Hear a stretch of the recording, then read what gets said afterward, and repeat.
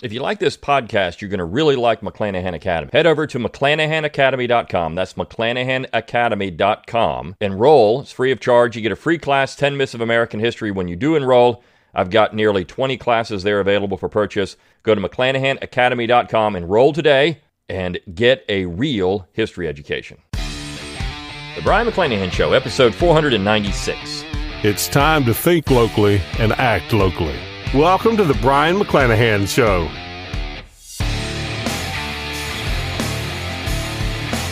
Welcome back to the Brian McClanahan Show. Glad to have you back in the program. Very glad to be here. Don't forget to follow me on Twitter, like my Facebook page, and subscribe to my YouTube page where you can watch this podcast. Find all those social media accounts on my webpage, brianmcclanahan.com. That's B-R-I-O-N, McClanahan.com. While you're there, give me an email address. I'll give you a free ebook, Forgotten Founders, and a free audiobook of the same title read by yours truly. Support the show by going to McClanahanacademy.com, learn true, T-R-U-E, learntruehistory.com, or click on that support tab at brianmcclanahan.com. You can throw a few pennies my way. You can get a book plate if you want my autograph on one of my books. I've got a lot of those. My newest is The Jeffersonian Tradition. You can also pick up a class at McClanahan Academy or 12. I have a lot of those for sale. My bestseller is The War for Southern Independence, but I've got many others, and my most recent class, Originalist Papers Part 4, the fourth part and final part in the series of 101 documents in favor of ratification of the Constitution. It is awesome. You're going to want to hear these documents because it will change your perspective on what the Constitution means and how the founding generation sold it to the states. I think that is the important thing to get.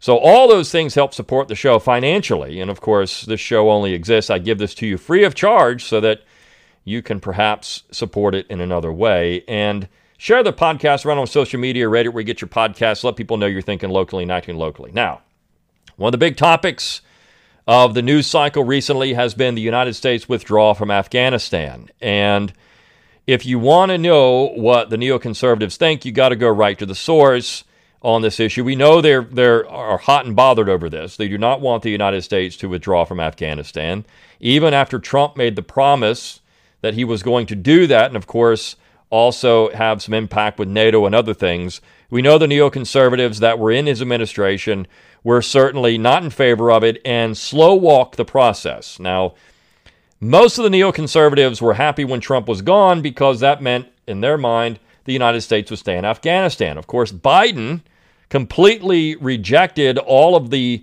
belligerency of the Democrats and everything else for the last 20 years and took the United States out of Afghanistan. And we're going to be out by September, which means that now the headlines are Taliban takes control of this province, Taliban takes control of this city, Taliban takes control of that. And of course, the neoconservatives are going nuts over this because what was the war for? Well, that question was asked a long time ago by prescient old people of the old right and old libertarians. I mean, they were asking this question then. What was the war for? If you think about the immorality of the war in this particular way, now we know that, of course, the Taliban in Afghanistan harbored Osama bin Laden. We know that happened. We know the Taliban have never been our friends. Of course, as McCarthy points out, we created that. And I'm going to talk about Andrew McCarthy. You go right to the source of the neocons. Andrew McCarthy is the piece I'm going to talk about today. But we created the Taliban through Pakistan. Pakistan was never our ally. So the situation is American-made. But bin Laden, who was also working for the CIA at one point, I mean, this is all known. Bin Laden was protected by the Taliban. And so when the United States asked for bin Laden, the Taliban refused, and so the United States goes in. But I don't think Americans really supported wholesale regime change and occupation indefinitely, which is what we have. If you look at the soldiers that are in Afghanistan right now, some of them, if they go there and they're 18 years old, those kids weren't even born yet on 9/11. They weren't even born yet. Even soldiers that are 19 weren't even born yet. And some that are 20 weren't even born yet. Well, I guess they were. They were babies, right? They were 20 right now. They were babies for 9/11. So we've been there for 20 years. They weren't even cognizant of what was happening at that point. We've got babies during that attack that are now fighting in Afghanistan. The immorality of that is tremendous. This is a long war. It's the longest war in American history, if you don't want to count the Cold War, which had several hot wars involved in it. It's the longest war in American history. We've been in Afghanistan now for 20 years. The subtitle of this piece I'm going to read from Andrew McCarthy is, we're at the same place we were September 10th, 2001, when it comes to Afghanistan. Once we withdraw, we're at the same place. We gain nothing in 20 years. So if you look at the pragmatic side of this, the United States has not suffered a terrorist attack like September 11th in 20 years. So the neoconservatives can point to that and say, well, it's our occupation of Afghanistan. It's our involvement in Iraq. It's our belligerency towards Iran. It's all of these things that have helped keep massive terrorist attacks at bay in the United States. And perhaps if you say, okay, well, maybe they have a point there. Occupation of these regions, clamping down on potential terrorist activity, Islamic terrorist activity in these regions has stopped because they've been fighting the United States there instead of here, has stopped those type of massive attacks. And so on that side, I mean, that's good. We don't want any of these attacks. We don't want anything like that here in the United States. And I could say that, okay, well, this could be a problem if you come out of Afghanistan if you don't have the corollary to that, which is what nobody on the left or the right, at least the neoconservatives, even the Claremont people, well, the Claremont people are a little more on board with this than not, and I think they would support it. And certainly Trump supported it, but it would be a travel ban. It would be an absolute ban from people entering the United States from any areas that would be in favor of Islamic terrorism in any way. You just say you can't come in the United States anymore. Now, the left would be more against this. I would say probably the neoconservatives might even support that. We know the Claremont people are certainly against unlimited immigration. We know the old right would certainly be in favor of this. Old libertarians, paleo-libertarians, certainly. The problem is you're going to have the leftists in all the spectrum. They're going to be against it. And, of course, the courts are going to come in and say, yeah, you can't ban people from these countries simply because they're Islamists. That would be something that would be unconstitutional. Well, I mean, we know that's not true because the United States has gone out and banned people from all kinds of places at all kinds of times, and it was never declared unconstitutional by the Supreme Court. And people recognize this, that the Congress can say you can't come into the United States. Now, we could talk about whether that is constitutional or not from an originalist perspective. I mean, we know the founding generation certainly was more open to immigration than maybe we are today. But even George Washington said when he was asked about Muslims entering the United States, he was fine with it as long as they behaved, which meant as long as they didn't do something like a 9/11 or something like that. So he wouldn't have been fine with it then. So this is a big question. If you're gonna do some of these things, one of the best ways to do it would be to lock down and create an environment where you couldn't have these type of individuals in the United States as terror cells to cause problems. I mean, this could be something that, and now you're going to have to go, whole blanket on this. I mean, there could be people that, certainly there would be people that would not do these things in the United States. And we also know that sometimes the people who get involved in these things are not first-generation immigrants, but second-generation immigrants who become disaffected. They don't have the rose-colored glasses that their parents had when they arrived in the United States, thinking things are going to be great. Now they're a second generation. Things haven't really improved that much for them. Maybe or even if they're affluent and they've done well, they still don't feel like they fit in. So there's an anti-American animosity there. And there's been some studies on that which are rather interesting. But if you want to know what the neocons think about this, you go right to the source, and that's National Review. The Weekly Standard is gone. That would have been a great website. But the National Review and Andrew McCarthy. Andrew McCarthy is the neocons' neocon when it comes to foreign policy. This guy hasn't found a place yet. He doesn't want to invade a war he doesn't support. And, of course, he is livid over the fact that the United States has decided to pull out of Afghanistan. And then you've got people on the left, even left libertarians, others who are blaming people like Rand Paul or Ron Paul for planting the seeds of this anti-interventionism in the libertarian movement. However, that's stupid because libertarians have always considered invasion to be unjust. And in fact, invading Afghanistan, you could certainly make a case, was unjust, right? I mean, once we got bin Laden, then what are you doing? So bin Laden needed to be taken to task. But Ron Paul had a great response to that. Well, give people letters of marque and reprisal. You don't have to invade the country. If you just want bin Laden, well, there's plenty of military contractors out there that would love to have free reign to say, we're giving you a letter of marque. You know what that means? You can go anywhere to get this guy. You do anything you need to get him. Basically, you become a pirate under the guise, a privateer, under the guise of the United States government. You are operating as a private soldier with American backing to get this guy. And you go get him. Doesn't matter how you have to do it, you go do it. And so that kind of stuff, you're creating bounty hunters essentially, is legal under the Constitution. And this is so if you have domestic terrorists or international terrorists or whatever it is that need to be taken care of, these are the kind of things you do. So I think that they were all interested. Anybody that would say that, well, we didn't want some type of retaliation for 9/11 is foolish. Something needed to be done. Thousands of people were killed. It was a horrible event. Again, people that are listening to this that are too young to remember it, and that would be most people in their 20s now, in their early 20s in particular, don't remember much of that day. Even people in the late 20s were kids when it happened, and it was tough. So something had to be done. But invading Afghanistan, using it as just a blank check to invade the Middle East, essentially that's what happened. What was Iraq for? I mean, lots of people, lots of American soldiers died in Iraq. What was that for? You can make a better case for Afghanistan than you can Iraq, but at the end of the day, are we willing, as the United States government or the people of the United States, to have an indefinite occupation of Afghanistan? We know other powers have tried it. The British tried it. Didn't work out very well. The Russians, the Soviets tried it. Didn't work out very well. We know that this has been a problem region of the world for a long time for Western society. So why would the United States be any different? So let's read this piece from McCarthy. It's not a long piece. And of course, Biden's been on television saying, look, I don't feel any responsibility for what's happening. I mean, they have to take care of themselves. That's a great response from Joe Biden. The Afghan people should have to take care of Afghanistan. If what they want is the Taliban, if what they want is radical Islamist government, well, that's what they're going to get.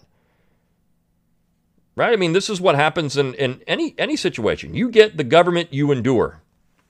You deserve the government you endure.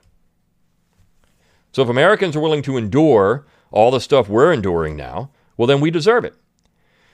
So McCarthy says accountability for the Capitol rioters is not enough, we're told. Progressives insist there must be a national reckoning for the January 6th insurrection because punishing the rioters is insufficient to defeat the real enemy, white supremacism, and its endorsement of terrorism when necessary to achieve its vision for society. Of course, he's saying this is all hogwash. That wasn't really what happened in January, which I agree.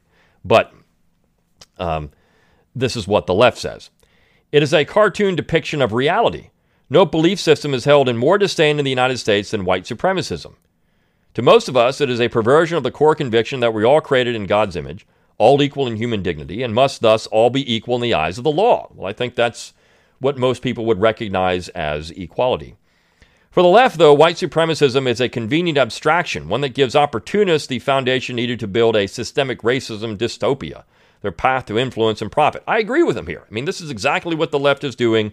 This is why it's all so stupid, because it's just a means to an end for them, whatever boogeyman they can come up with to create that would allow them to simply achieve power.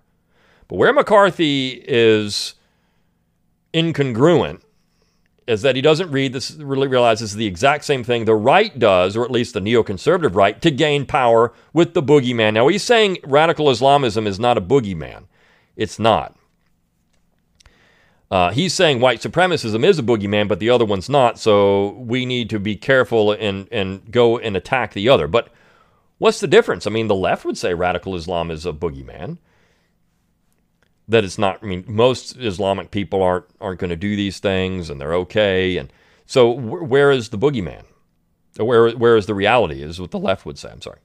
What is remarkable, then, is the perdurable blindness of progressives to a much more threatening breed of ideologically driven violence in furtherance of a supremacist, incorrigibly discriminatory vision for society. Not white supremacism, but Sharia supremacism.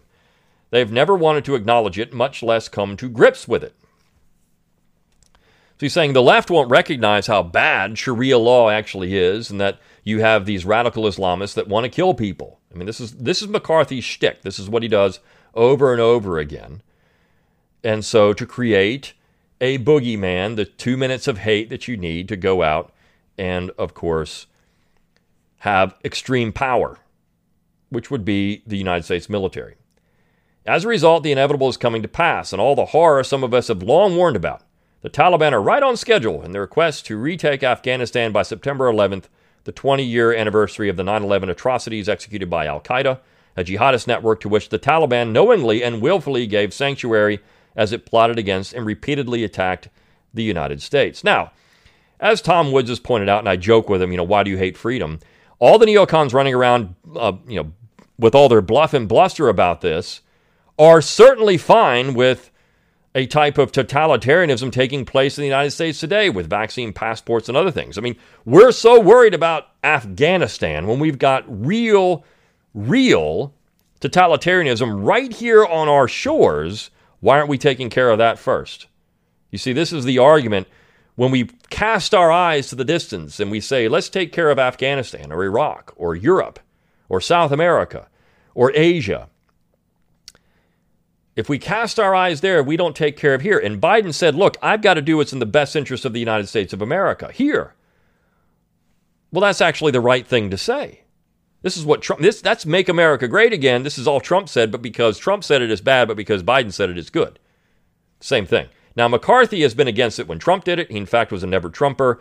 He's against it when Biden does it. So at least he's consistent.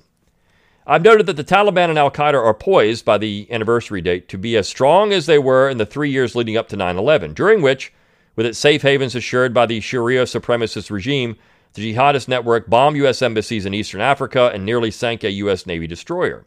Actually, I understand the matter.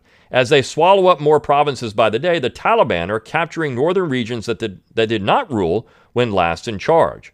It is all part of a long-standing plan to take over Afghanistan while U.S. forces are still a retreating presence, thus projecting the image of the Taliban chasing out a humiliated enemy, an image President Biden seems even more anxious to mint than was President Trump. Well, I think, look, if you go back and you study military history, what happened in Afghanistan was a simple Fabian strategy. It's what the United States used to win the American War for Independence. It's what any type of inferior power uses to ultimately win. It's a war of attrition. You wear them down. It's what the Vietnamese did in Vietnam. You wear down the invading enemy and you get them out because they just get tired of fighting. It's essentially what happened to the Romans in the Punic Wars. The Carthaginians were beating up the Romans pretty badly in the first Punic War, and then they got tired of it and said, "Look, we don't want to do this anymore. It's too expensive. What is it going to take for you to have peace with us?" And so the Romans were able to add overseas provinces because of that. I mean, this is what happens. And the Romans were wearing down the Carthaginians. And of course, at one point with the Second Punic Wars and the Battle of Zama, they took it to the enemy. But I mean, that's a whole other situation. Here we're seeing the same thing in Afghanistan. Can you imagine then what a laugh the Taliban must have gotten over U.S. envoy Zalmay Khalilzad's farcical admonition, echoed by Biden spokeswoman Jen Psaki, or as Biden would say, Jen Paki, that if the Taliban don't stop doing what they've been telling everyone they do for 20 years, i.e. defeat the United States, steamroll the American-backed joke of a government in Kabul, and retake the country, the U.S. will see to it that they are denied, yes, international legitimacy. Well, I agree. Again, this is a weak thing because, of course, as McCarthy points out, China, Russia, and Iran are already bracing the Taliban. The better to rub Washington's nose in it when Kabul collapses. As Khalilzad well knows, the Taliban got along just fine without international legitimacy when they last ran the place. Back then, they were recognized by Saudi Arabia, the front of Sunni Sharia supremacism, the Saudis' sidekicks in the United Arab Emirates, and our ally Pakistan, which, with the blessing of the Clinton administration, spawned the Taliban as a geopolitical weapon, mainly against India. That was more than enough. So yes, I mean, creating the Taliban by the United States, I mean, this was what we did, but it was not just the Clinton administration. He's going to blame it on the Clintons. The Taliban was created long before that, during the Cold War, because we had to get the Soviets out of Afghanistan, and we couldn't send weapons in to Afghanistan directly.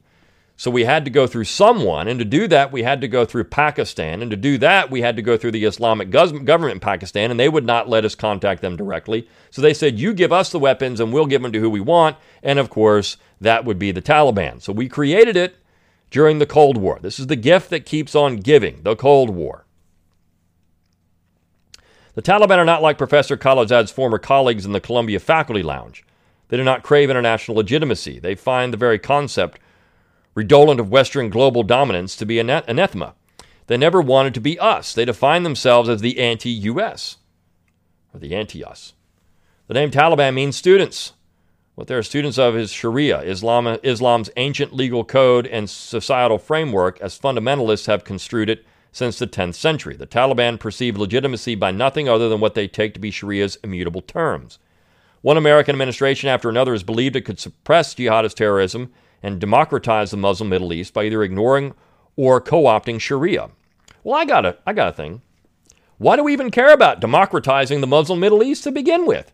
Why were we there to begin with? What is America's role? This is where McCarthy doesn't realize he's actually a progressive.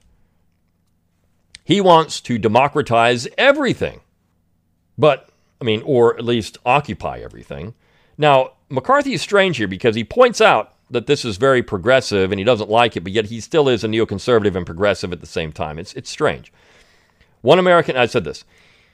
Islam's fundamental law, however, is the rationale for jihadism and its implacable basis for Islamic resistance to Western law and mores. In his Wilsonian turn, President George W. Bush insisted that the desire for freedom resides in every human heart. But the beating heart of fundamentalist Islamic culture is Sharia, in Arabic, the path which leads to the ideal of total submission to Allah. That ideal is essentially the opposite of the freedom that President Bush had in mind, right down to its rejection of a wall of separation between the spiritual and political realms. Over the last 20 years, I've elaborated on the heinousness of Sharia supremacism more times than I care to count. My purpose has not been to sow discord, quite the opposite. It has been to urge that we resist sociological experiments and democracy promotion that do not have a prayer of working, but that sap public support for defensive measures, such as denying safe havens to jihadists that are essential to national security and to prevention of such catastrophes, as 9/11. So, what McCarthy is saying, we shouldn't build governments, we should just occupy. And when we occupy, we prevent safe havens. So let's just occupy everything to protect the United States. And this is a very gunboat diplomacy, British liberal position from the middle of the 19th century. That's essentially what the British were thinking about. We're just going to occupy everywhere, and that way we can have no resistance to us. It's not necessarily a Wilsonian progressivism, it's a British liberalism, imperial liberalism that McCarthy would be more in line with here. White supremacism did not cause the Capitol riot, nor is it indicative of systemic racism in the United States, but Sharia supremacism did cause 9/11. It is also the reason militant organizations such as the Taliban, Al-Qaeda, ISIS, and Hezbollah exist. If every one of these organizations were dismantled, jihadism would still exist. New jihadist factions would arise and would continue targeting the West because the animating ideology, Sharia supremacism, would remain alive and well. Khalilzad, a very bright and well-meaning humanitarian, is unfortunate to be the embodiment of our imminent defeat. He was the British administration diplomat who oversaw the drafting of the new Afghanistan's 2004 constitution. It is a monument to the delusion that Sharia and Western liberty are perfectly compatible, at least. That's what Americans are told. While the Constitution itself took pains to make Sharia the principal law of the land. Naturally, Ambassador Khalilzad was among the most shocked when apostates continued to be sentenced to death, though such sentences were perfectly compatible with the Constitution, notwithstanding its lip service to civil rights and social justice.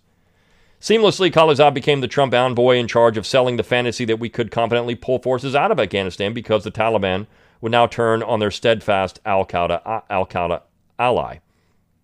That, by the way, was the same Taliban with which Khalilzad negotiated, even though the Taliban refused to acknowledge the Kabul government that we'd spent over 2,000 lives and $1 trillion standing up. The same Taliban that Khalilzad and the State Department deferentially accepted as the Islamic Emirate of Afghanistan even though state instead, of course, that the U.S. does not recognize such a regime. So, I mean, again, let me pause here for a second. He's hot on Khalilzad because Khalilzad apparently was this very, kind of lefty, progressive in the Trump administration. We need to pull out, but yet we're going to recognize it. So again, what McCarthy wants is indefinite occupation. We're just going to put our boot on them, no matter how much it costs. 2,000 lives, $1 trillion. I mean, that's the 2,000 lives, of course, every life is loss is terrible. But can the United States even afford this anymore? $1 trillion? Do we want to spend another trillion? How about another 2, 3, 4, 5, 6? What's another 10 trillion to occupy a region indefinitely and to stay there for 40, 50, 60, 100 years? So that there's no, and this is what he would suggest. We need to put our boot everywhere that might have Islamic terrorists, and that will keep them down. Well, on the other hand, why are they attacking the United States? Well, because we are interested in the Middle East. So if we stayed out of the Middle East and we protected our real borders, which is through immigration, through real defensive measures, would they even be here to begin with? The Clinton administration looked the other way at the Taliban's creation and did nothing about their harboring of al-Qaeda. But see, Taliban, that was already being developed before Clinton. The Bush administration insisted that the Taliban were not our enemy, and its State Department declined to designate the Taliban as a terrorist organization. The Obama administration elevated the Taliban into a peace partner worthy of negotiations, even as the Taliban colluded with Iran and al-Qaeda in operations against American troops. The Trump administration pretended that you could end a forever war without losing to the Taliban by simply leaving, even as officials knew they needed to mislead Americans about the Taliban's intentions and loyalties. And now the Biden administration gets to preside over what will be the most shameful American moment on the world stage since the fall of Saigon in 1975. Again, another episode of empire building and aggressive foreign policy that failed to work. You see, the real core of all this is, should we even be involved in all these countries to begin with? Is there another way? Was the Vietnam War just? He's talking about Vietnam there. Should we have been in Vietnam? Absolutely not. Should we have been in Afghanistan? Or should we have used the Ron Paul method of having letters of marque and reprisal, take out the terrorists with that, and then let the other people live in peace and have a government that reflects what they want? See, political culture matters. A long time ago, Joe Biden actually was asked, this was before he was President Biden, about Iraq. And he said, look, what we need to do is divide up Iraq and not have a strong central authority. Let's have federalism, essentially. Let's have these regional governments, and that would be better. He was excoriated for this. But he was right. Why do we have to have this strong central authority? Why do we have these states? Through it all, the Taliban, which could have stayed in power had they just agreed to hand over al-Qaeda leaders after 9/11, but wouldn't, never wavered in their hostility to the United States, their vows that they would ultimately win, and their conviction that a superpower fearful of condemning the ideology that catalyzes its opposition is not serious about fighting. 20 years, and here we are still where we were on September 10th, 2001. Well, I mean, look, the fact that the United States will not say negative things about radical Islam, though, of course, the Bush administration did, the Trump administration did, Obama not so much, but the Trump administration did, the Bush administration certainly said these things. In fact, if you go back to George W. Bush saying there's an axis of evil, I mean, he said these things, right? So, but they were all interested in nation building and that democracy could win the day. And I remember as an undergraduate in college, I had a leftist political science professor. He stood up and said, you know what? All these things, democracy is the key. If we can just get democracy everywhere, well, we won't have people opposing us because democratic governments don't fight each other. That's the Wilsonianism. That's the international leftism that is certainly part of this. Democracies don't fight each other. Totalitarian governments fight each other, or totalitarian governments fight democracy, but democracies don't fight each other. So the idea was you have these democracies in the Middle East and we're not going to get involved in wars because the people don't want that, ultimately. So this is Andrew McCarthy. This is the neoconservative position. Hey, look, let's have boots on the ground everywhere where there could be a firestorm of anti-American sentiment. It doesn't matter how long it takes, doesn't matter how long we're there, how much it spends, how much we spend either in lives or money. It doesn't matter because we need to keep these Islamic terrorists out of the United States and we keep them there, or we keep them clamped down there in those regions. Now, his prediction, of course, is we're going to have massive 9/11 style attacks all over the United States within months because of this particular withdrawal from Afghanistan. Time will tell. I mean, if that happens, maybe he's right about that. I don't know. Hope not. I hope none of that is right. I hope, because that would be a disaster. But on the other hand, can the United States afford, both men and material, the amount of money and time it takes to be involved in Afghanistan long term? That's not something I think Americans are willing to continue to do. And so should we even have gone in the first place? That's the question. The old right would say no. The paleo-libertarians would say no. We shouldn't have been there in the first place. That was the mistake to begin with. All right. I'll see you next time on the Brian McClanahan Show. See you then.